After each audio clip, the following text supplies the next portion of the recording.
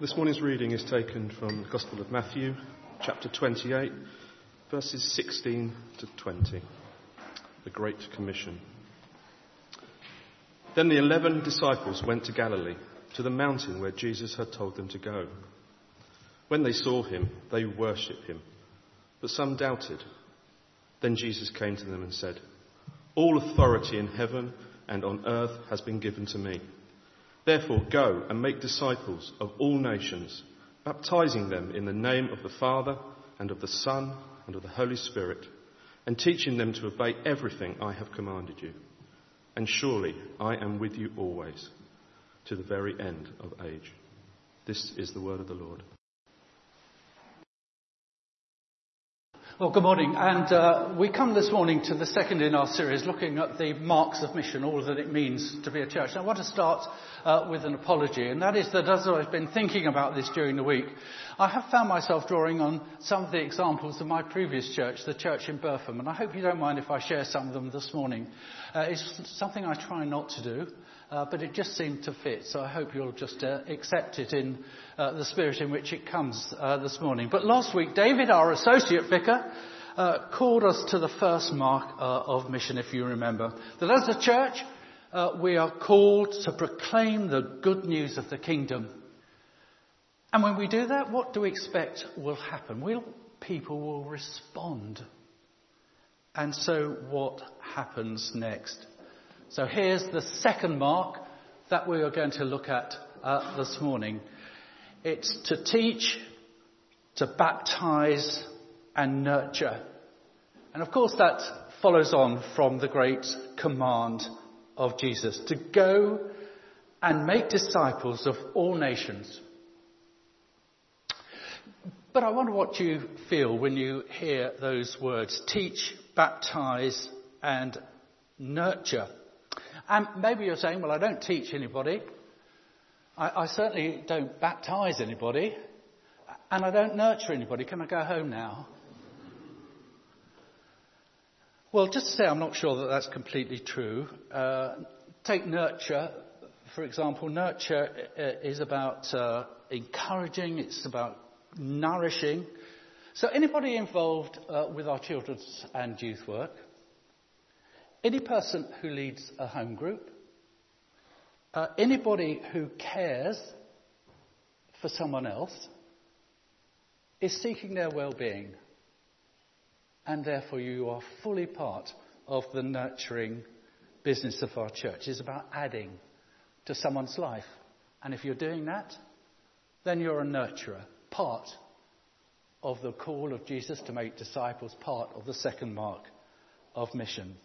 But maybe you're also thinking this, something like this. It's all right to say go and make disciples, but actually it's me that needs the help. I'm in no place to put my head outside the door. I'm struggling with my own discipleship. It's me that needs the help before I can go anywhere. And actually, I'm not sure I've got anything to offer anyone else. I need to be stronger in myself before I even begin to contemplate going out there.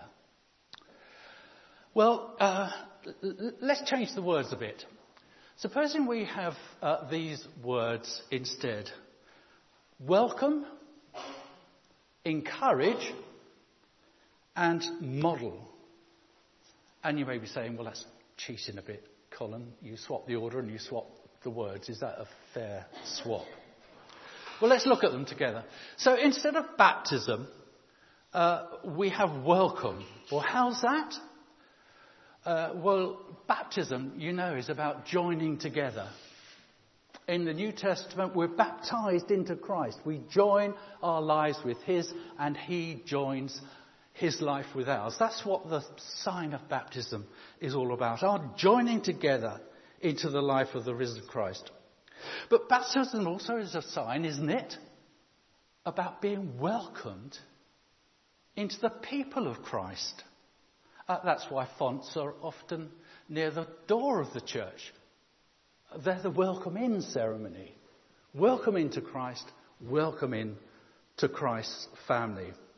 So just for a moment, look at these two little video clips. The first Justin Welby, possibly as you've never seen him before. And then listen to a young woman who seems to me to have got her theology exactly spot on. Now, Father, we ask you to bless this water, that all who are baptized in it may be cleansed in the water of life and filled with your Spirit may know that they are loved as your children, safe in Christ forever. Amen. Abigail, is this your faith, and do you wish to be baptized? Right. Abigail, I baptize you in the name of the Father, and of the Son, and of the Holy Spirit.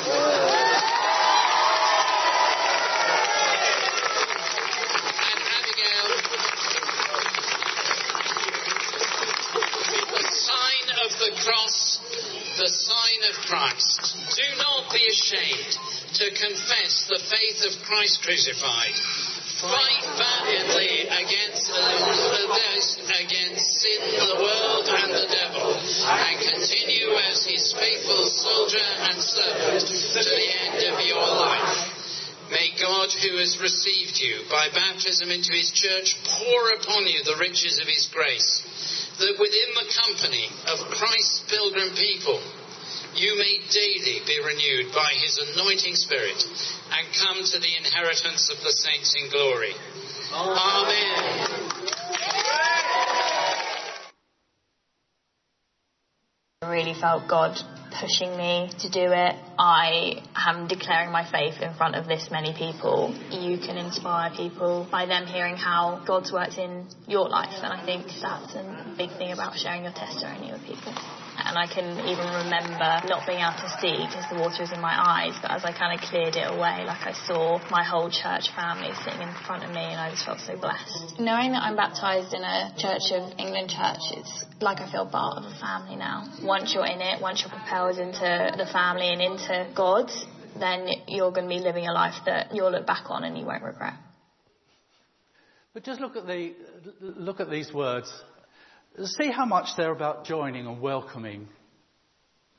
Within the company of Christ's pilgrim people, you may daily be renewed. Baptism into his church. And the second one Lord, one faith, one baptism. By one Spirit we were all baptized into one body. And at every baptism service there is the welcome, isn't there? And these words, we welcome you into the fellowship of faith. We are all children of the same Heavenly Father. We welcome you. And so I hope you can see why I swapped baptism for welcome. I think that that's all right. And welcome feels nice and cosy, but actually I think it can be quite challenging. If you, as I've done on some courses, ask people what their church is like, most people will say, well, ours is a very friendly church. I've never heard anybody who puts up their hands and say, ours is a really unfriendly church. And Thatcher, Margaret, famously had this way of dividing people, didn't she? She had this phrase saying, are they one of us? And it's easy, isn't it, to be welcoming to people who are one of us. People who are like us. But what about welcoming people who are not like us? Because baptism is all about welcoming people that Christ has welcomed. And it's his choice, not ours. So maybe another word for welcome is hospitality. I go round to your house for a nice meal. It's not a hint. Well, perhaps it is, but I go round to your house for a nice meal and I say thank you for your hospitality. But Christian hospitality goes beyond being cosy with friends. It's not just open house for friends. It's open house to strangers in the life of our church. The other day I had an inspirational conversation with our church operations manager, Marion Peters. And she was talking about this quote from a Christian writer called Henri Nouwen. Hospitality means primarily the creation of a free space where strangers can enter and become a friend instead of an enemy. Hospitality is not to change people, but to offer them a space where change can take place. Hospitality is not a subtle invitation to adopt the lifestyle of the host, but a chance for the guest to find their own. And she said something like this. I'm putting words into her mouth which I may not actually have got right, and I apologise. But I think she said something like this. It's taken me a while, but now I see that welcoming people does not give me the right to say how they should respond. It's just making them a space to feel at home. Now, this series on the marks of the mission is to fire our imaginations, I think, about new ways in which we may reach out to the communities around about us. So is there more that we can do as a church? What's in your mind? What's in your heart? Is there more that we can do to be a church that offers hospitality and welcome? Not a place where we pressurise people to be like us, but a place of freedom where people can discover who they are in God. We reach out to the community and are open to welcome what the community might bring back to us. And that's the challenge. I love Surrey. I love living in Surrey. But there are some deeply unpleasant people in Surrey, most of whom I find on the Guildford Gyratory system. We want to welcome nice people, but what about welcoming unpleasant people? And if you're an unpleasant person here this morning, I want you to know how welcome you are.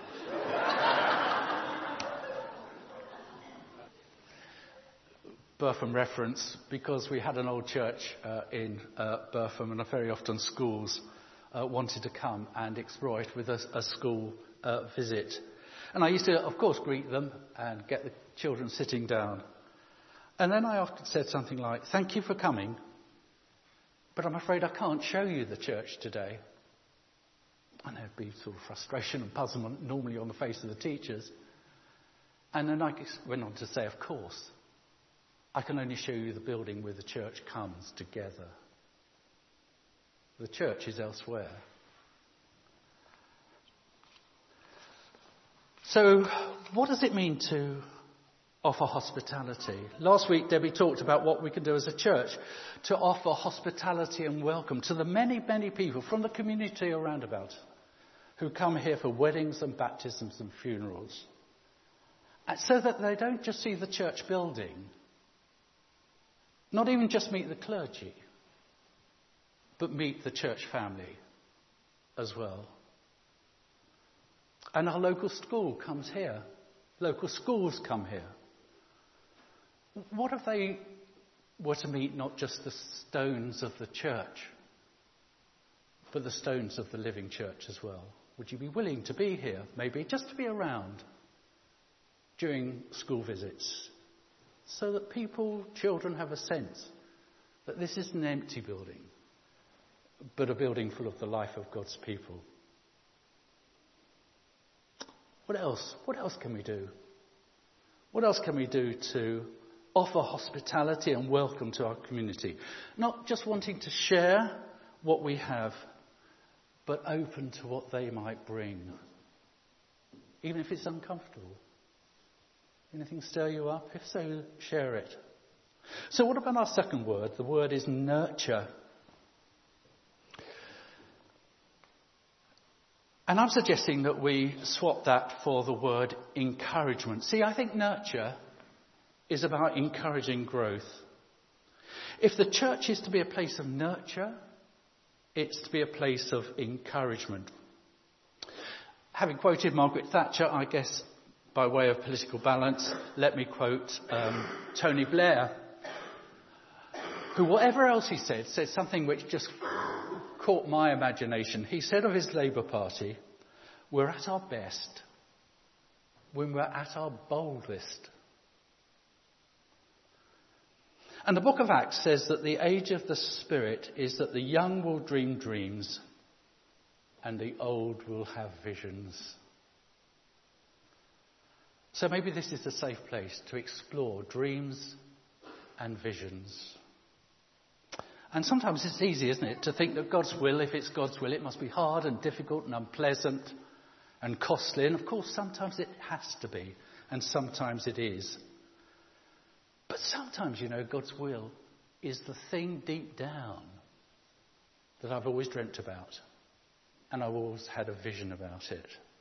And here's a place where we can explore that together and maybe give it a go. I know Surrey culture is deeply into keeping it safe and playing it safe, and we put a high price on failure. But here at least, can't we give it a go? Here's a place to dream dreams and have visions. And forgive me if I draw on another Burpham example, but one of our curates once noticed that there wasn't too much for families to do during the summer holidays that actually didn't involve them in spending money. And many of our families were cash stretched. So he had the idea of offering the community 3 activity days on our playing field, simply called Free and for Nothing.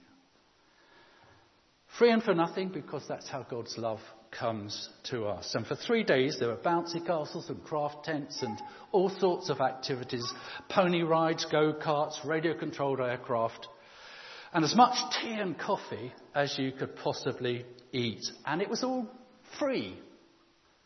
It wasn't rocket science, even though we had water-fired rockets. And when the idea was first launched to our church, the response, of course, was, well, who will pay for it? You don't really seriously think you can offer that for free, do you? And our curate was a bit depressed, but he stayed with it. And the idea caught fire. And yes, there were buckets for donations. Yes, we had grants and sponsorship. Yes, we begged and borrowed. But yes, it happened. It became a regular feature of community life, and thousands of people came over the course of those 3 days. And most years, it broke even, and sometimes even made a profit. And what was interesting was that it brought the whole church family together, because everyone felt that they had something that they could bring to it. And so not only was it good for our community, it was actually good for our church family life. Those who worked during the day got up at ridiculous early hours to come to the playing fields and put up the marquees before they went off to work. Everyone felt that they had something to contribute. And it even got, as you see here, picked up by the local press, and they wrote coverage about it. It was a new way of being church in the community, a new way of creating a safe space where we could meet together to talk about Jesus. We had a prayer tent. We had many conversations. It was a safe space on common ground to talk about Jesus. I don't know what to make of this quite, but last night, as it happens, I just came across this article in the Church Missionary Society, CMS News, about the Reverend Andrew Gompertz. And it so happens that he's deeply into classic cars, Aston Martins in particular. And I wasn't sure whether to bring it, but as it happens, I'm parked next to an Aston Martin in the church car park this morning. So I thought that was a sign that I should bring it, actually. And what he's done is he's actually started an organisation as a reverend called Revs, which is a whole organisation around people who are deeply into classic cars. And he has an annual car show called Fearfully and Wonderfully Made. And it's just common ground in which classic car enthusiasts can come together and talk about classic cars, but actually find common ground to talk about Jesus as well. And he's got this little vision. I would love to buy an old garage to turn into a cafe and workshop, a place where car culture and Jesus culture can mix together. What's in you? What have you got to offer that could be common ground, safe space, where people of all sorts could come together and talk about Jesus when the moment is right? Encouraging one another is all about discipling one another. And indeed this morning you may think, well, I can't do that. But hey, can't you encourage someone else to do it? Because encouragement is part about discipling. So what about our final word? And that's the word teaching in the mark of mission. And I'm changing it to modelling. And actually I've struggled with the word modelling. You may guess that my experience of the catwalk is somewhat limited, both as an observer and as a participant. But you know my love of catalogues, but ecclesiastical vestment catalogues are a world apart. But just look at these pictures and I have wondered if I could find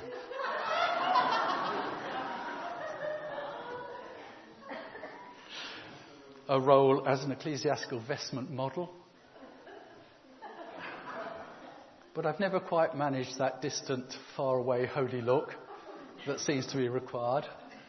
Not even the vestments for the fuller figure I don't think I could quite rise to this morning.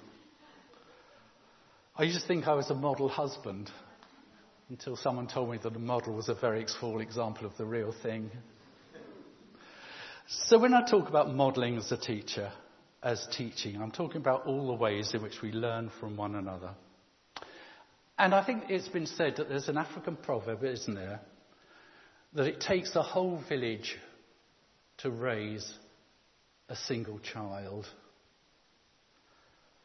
And I'm suggesting that it takes the whole church to make a single disciple. Because teaching isn't what happens at the front of a church so much. Or even just what happens in home groups or cafe church. It's what happens between ourselves and amongst ourselves. Isn't it here where we disciple one another? Where we learn how Christians treat each other? Isn't it here where we discover what matters to people who are Christians?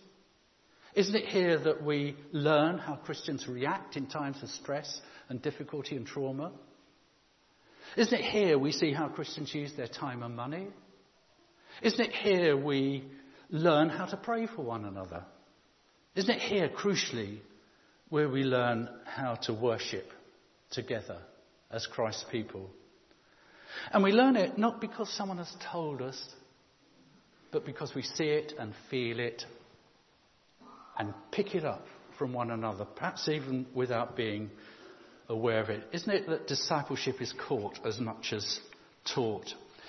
And you see, discipleship isn't about asking people to join a perfect community. Who'd want to do that, really? It's about asking people to join a community who have found in Christ the possibility of there being a different way. And it's simply an invitation for us to journey together along that way of Christ. That quote that Debbie put in her email this week from Nelson Mandela: "We are born to make manifest the glory of God that is within each of us." It's not just in some of us, it's in everyone. And as we let our light shine, we unconsciously give light to other people to do the same. Bob Bridges, our home group leader, has this vision for every session of our really great home group. And his little vision is this: that people should come away from every meeting of our home group having learnt something new, or be encouraged to do something differently. Now, isn't that how we disciple one another? Isn't that how we share together? Sometimes up here we encourage one another to step outside our comfort zones. But Bob says he's too old to do that. But what he says he is prepared to do is to have the edges of his comfort zone pushed back a bit. And I think that's just right. And I love what Archdeacon Paul Davies said last week, quoting, I think, Rowan Williams. A church is a space cleared by Jesus where people can be who they most truly are. And that's about encouragement. It's about nurture. It's about setting people free to grow in Christ. I love the culture of this church. I love the freedom we have. I love the jokiness of it. I love the laid-backness of it. But actually sometimes we just need to pause and think about the seriousness of what we're about as a church. Because we are called to live differently so that we can make a difference. And as a church we have a serious responsibility to be God's people in the world. Those final words of Jesus, go into the whole world and bring people into the life of the Trinity. Make them disciples, because that's the life into which you and I have entered. And then he ascends into heaven. So Jesus returns to heaven and is greeted with joy by the angels. And the angels look down with Jesus on the earth and say to him, Master, what's your plan for making sure the work of your kingdom continues now you're back in heaven? And Jesus points to his ragged bunch of disciples and says to the angels, you see these people? They're my plan. And the angels go, so what's your other plan? And Jesus says, I have no other plan.